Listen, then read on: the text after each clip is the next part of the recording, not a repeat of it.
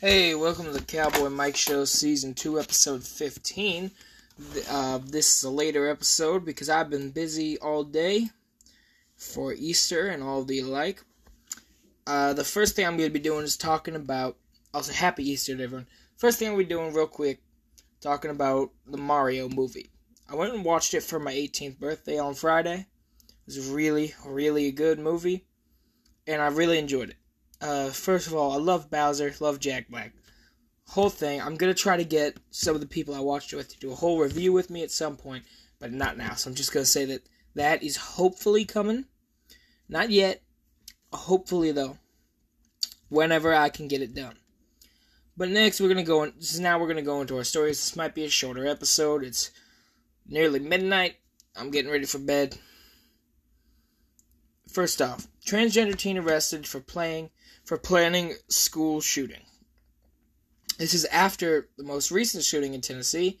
Another school shooting has been planned in attempt, but it has been stopped prematurely. This is the one time I'll agree with federal law enforcement. I'll agree that federal law enforcement or any sort of law enforcement did an effective job. This is one of the few times I'll agree. They stopped the school shooting. Suspect had a kill list that included political commentators, according to the arrest affidavit. Less than 2 weeks after a woman who identifies as a transgender man killed 6 people at a Christian school in Nashville, Tennessee, authorities arrested another transgender woman who was planning a school shooting in Colorado. Seems like there's already a copycat killer.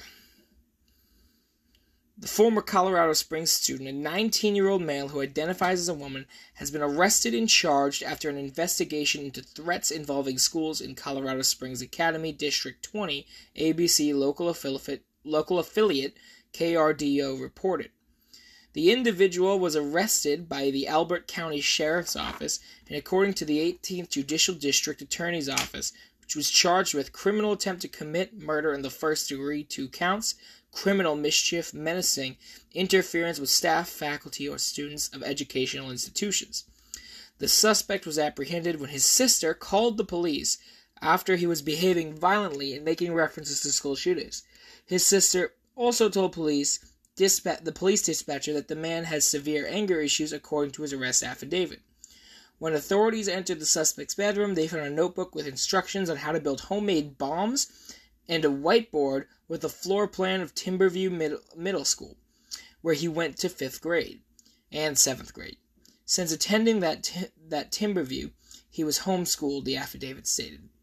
The notebook included the drawing of a clock that was used to detonate mechanism for the explosive device, which the suspect said he learned how to create on YouTube. Also discovered among the teen's belongings was Karl Marx's The Communist Manifesto. Goddamn commie. The police found the suspect lying in the bed drunk in a room with several holes in the wall, and trash piled so high it was level with the bed. Police noted the filthy condition of the room, adding the bed sheets were stained brown. According to the police, the suspect has a history of suicidal thoughts, stating they come often, and adding that he had received treatment. Sheriff's deputies found a manifesto with the names of mass shooters, political commentators, and a list of people to be killed written in the notebook, which also contained the victim's intended casualty rate versus injury rate. The firearms for the attack were made by a 3D printer. No guns were found inside the home. The police discovered firearm cleaning liquids. Authorities say deputies spoke to the suspect, who nodded yes when asked if he was planning to commit a school shooting. Police say the suspect appeared intoxicated and told officers, "I'm a little drunk, by the way." The primary target was the middle school, while the other potential targets included Prairie Hill Elementary and Pine Creek High School. The affidavit stated the suspect said he'd been planning for the attack for 2 months or so. The suspect's hearing is scheduled for May 5th, 2023, and his bond is set at $75,000. So yeah, after one school shooting, another one was planned and attempted. This person sounds disgusting. Absolutely disgusting, despicable, horrible human being. And it is no wonder that this kind of person is drawn to the mental illnesses and the mental issues that can bring you to perform such a horrible action.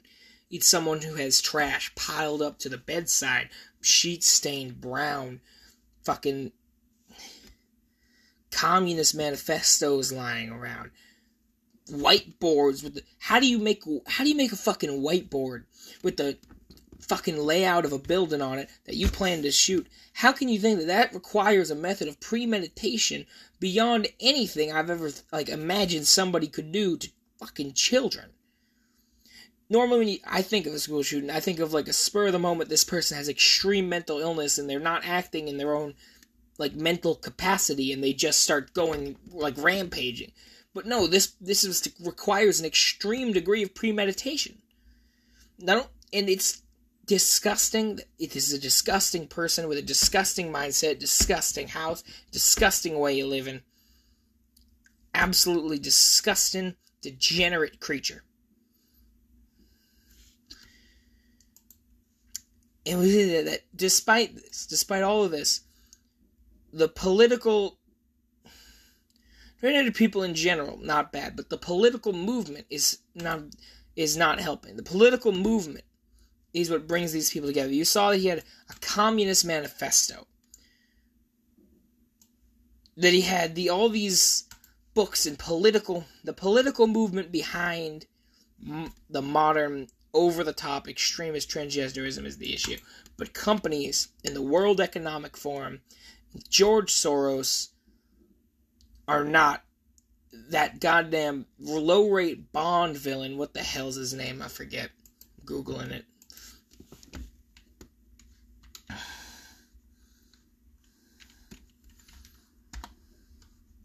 Klaus Schwab, that low-rate Bond villain, is actually a cretin. And because he keeps pushing this stuff. And him and his people, his big companies, keep pushing this stuff. And a singer that I do really like is finally standing up. Two singers I really like. One of my favorite musicians ever is Kid Rock. Another one of my favorites is Travis Tritt. Two of my favorite musicians. And the two of them are standing up to it. They're standing up to companies they worked with. Companies that are big. The people above Budweiser. They're Bud Light's parent company. According to Timcast again, Travis Tritt removing all Anheuser-Busch products from his tour rider over Bud Light's partnership with Dylan Mulvaney. This is someone who targets children, Dylan Mulvaney. She acts like a caricature of a child. She acts like a caricature of a child. She's clearly trying to get children to do her, to be like her, children to transition, and that is a serious issue. Transitioning children, doing this to children, it's not okay. It doesn't leave them mentally right, and doing that kind of thing to a child that breaks a child mentally is what leads to things like school shootings. Not necessarily transgenderism, just pushing all of this craziness onto children in the first place. Country legend Travis Tritt has announced that all Anheuser-Busch products will be removed from his tour ride over Bud Light's partnership with transgender influencer Dylan Mulvaney. The partnership has prompted a massive response from the right, with many declaring they will be boycotting the products. Mulvaney has been a controversial figure over his Days of Girlhood series on TikTok and meeting with President Joe Biden on day 222 of being a girl to advocate for allowing minors to transition. Mulvaney said at the time, "I'm ready to step up and show that trans people are not going anywhere and that trans kids deserve a fighting chance to be their true selves." It ain't their true selves if they're a child. You can't just... I wouldn't trust most children to fucking not pick their damn nose. Not to eat boogers off the back of the fucking couch. Can't say that those people have a right to do life-altering surgeries.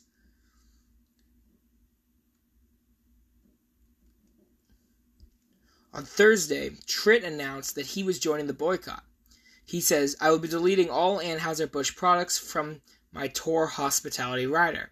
I know many other artists who are doing the same, Travis Tritt repeated.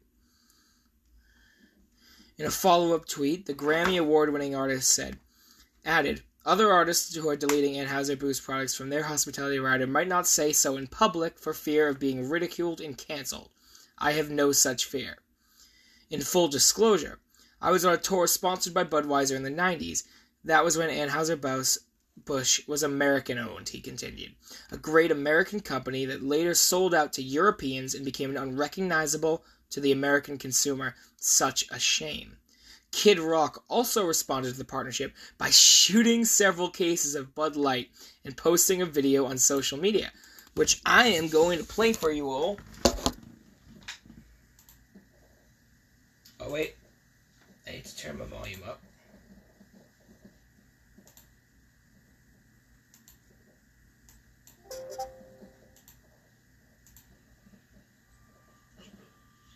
Grandpa's feeling a little frisky today. Let me say something to all you and be as clear and concise as possible. He's loading the gun here. And he's shooting the damn Budweisers. He's out near a lake and around a field where there is lots of, and he's shooting a lot. There's about 5 boxes of Bud Light. He shot it all up. They scattered all over the field. So essentially, that's what happens since you can't see. Bud Light, fuck Anheuser-Busch. Have a terrific day. And there he says, fuck Bud Light and fuck Anheuser-Busch. Have a terrific day at the end there. It's real funny for me, to be honest. The beer company has defended their partnership, saying they use many influencers to connect with audience across various demographics. Anheuser-Busch works with hundreds of influencers across our brands, and is one of many ways to authentically connect with audiences of various demographics. The transgender activist and influencer has over 10 million followers on TikTok and 1.7 million on Instagram. And the next 2 stories are a little different. A little more... Oh, I just accidentally got rid of one. Let me pull it back up. Let's hope I can find it.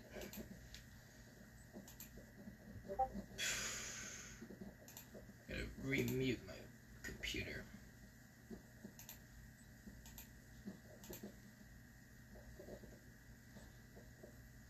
Read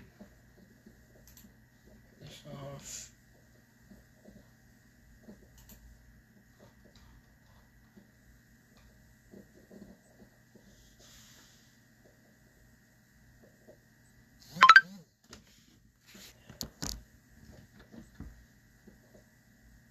There we go. So, what we're getting is this one. Trump calls on Congress to defund the FBI and DOJ, says Democrats have weaponized law enforcement. In a post to Truth Social, Trump asserted that Democrats have weaponized law enforcement in this country.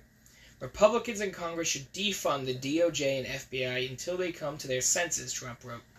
The Democrats have totally weaponized law enforcement in our country and are viciously using this abuse of power to interfere with our already under siege elections. The post came one day after Trump was arrested and charged with 34 felony counts of falsifying business records by Manhattan District Attorney Alvin Bragg.